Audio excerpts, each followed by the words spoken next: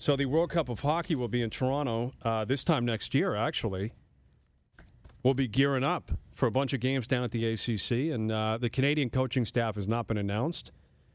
The team, obviously, has not been announced, but other countries and other teams are starting to unravel who they want to be behind the bench, who's going to be in the front office, and who could end up being on the squad. And that would include the American team, as they made the announcement yesterday that their head coach will be John Tortorella, and he joins us here back on the Bryan Hayes Show. How you doing, John? Very good. How's it going there? No, we're doing all right. I mean, we're hoping that the Leafs are going to be better than everyone thinks they're going to be. Their expectations are so low right now. I guess it can't get much worse, right? How's camp going there? It's okay. I mean, they got a bunch of guys on PTOs. Like, as a coach, like you've been in this position so many different times when you've got all of these players and they're trying to make an impression. I mean, how difficult is it to really get a read on a player over like 2 weeks? Yeah, it's hard. I think probably some of the PTOs, they probably have a little bit more information on them already than some of the other guys they may bring in. But, you never know with those PTOs. It depends how big you want your camp. I've never really liked a big camp because I think you have a pretty good idea what your main club is going to be, or most of it, and you want to get them their reps. So, but you can find one along the way, and just never know what happens as far as the hunger of these guys without a contract, and maybe someone sticks there and helps out. Well, and Mike Babcock, he's new here, and all the players are talking about how they're nervous about playing for a new coach. What about from the coach's perspective when it's your first camp with a new team? How nervous would you be? Well, I'm not sure if it's nerves. It's kind of anticipation. With me, is you just want to get at it. I think when you're a new coach coming to a team, you want to start establishing an identity as far as accountability, what's going to be expected in practices, what's going to be expected in meetings. I was anal as far as even times of meetings and all sorts of things. I watch with the new team. What type of pros are they? And that's what you're looking for right away. And then you start building on the identity and start instilling your personality into the club. With John Tortorella here on the Bryan Hayes Show, he was announced officially yesterday as the head coach for Team USA at the upcoming World Cup this time next year here in Toronto. It's obviously still a year out, but you mentioned yesterday you've known about this for a few weeks, I believe. So take me through your excitement level for this tournament.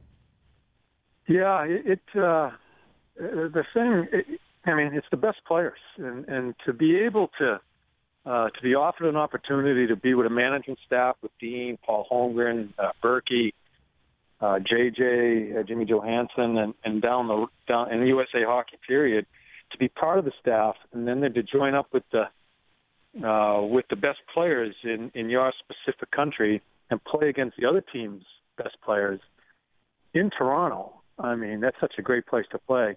I mean, how cool is that? So I am honored to have an opportunity to be entrusted in this position and look forward to work with the group. And these are the best players. It's really condensed. Sometimes you get to the Olympics and you still have some players playing for different countries that aren't quite up to the caliber. Here, you're going to get it condensed, and you have the best players in the world. It's a new event, somewhat manufactured by the NHL and the PA. There have been World Cups in the past, but it hasn't happened in quite some time. And the Olympics have been somewhat of a gold standard now for international hockey. And whenever teams and players and coaches show up at the Olympics, the passion is built in. Do you feel as if you're going to have to establish the passion for a new event like this, or do you think it will be built in for the players? No, it has to be built in. If it isn't built in, we got the wrong guy. Right. And you're playing for your country, and this I know there's been some people with the young stars and the Team Europe and all that. It's kind of a different way to go about doing it, but I like the idea because I think it gets you closer to really all the best players in the world. And listen. The way I think, you're playing for your country. If you can't get geared up, and what our world is about right now, what's going on is, you can't gear up for playing for your country, then you definitely have the wrong guys in the bus. And I just don't think that's going to happen with any team here. with John Tortorella here on the Bryan Hayes Show, TSN 1050 and on the TSN Go app. Do you feel like you need to prove yourself to the NHL? You know what? I've been asked this a lot. Is this going to get your foot in the door back in the National Hockey League? This is apples and oranges to me. I'm not looking for this to propel me or hurt me to get back into the league. I'm looking that I'm going to coach for the USA hockey team, for our country, on a fairly big stage when it gets there next year with the best players and a great management staff. I am just focused on that. So I don't look at it as any other thing involving the National Hockey League. Do I want to coach in the league? Sure. But I don't look at this as any way has anything to do with that as we go to it in September. Is it aggravating for a guy of your status who's won a Stanley Cup and won a ton of games, regular season and playoffs, to see these younger, unproven coaches get gigs? No. I think there are a lot of good coaches. Now, I don't have all the information on the young group that came in here, but some of these guys have quite a resume. And I remember I used to be an assistant coach with John Muckler in Buffalo. And I think Muck was, I'm 57 now. I think Muck may have been 58, 59 when I was with him. And I used to say to him, I said, when are you getting out? When are you give the young guys a chance?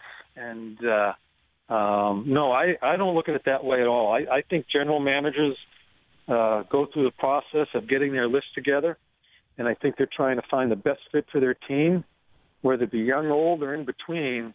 That's their call, and they do a lot of work in trying to get this figured out. So I'm not frustrated at all. Do I want to be in it? Yes, but there's a lot of people out there that are really good coaches that don't have a job either. So no sense of whining about it. If you get an opportunity, you got to make good on it. Do you ever want to host a conference call like the one you had earlier this afternoon ever again? Were you on it? No, but I heard about it. Oh, my gosh. My gosh. How do we get on? I don't know. Prank callers, right?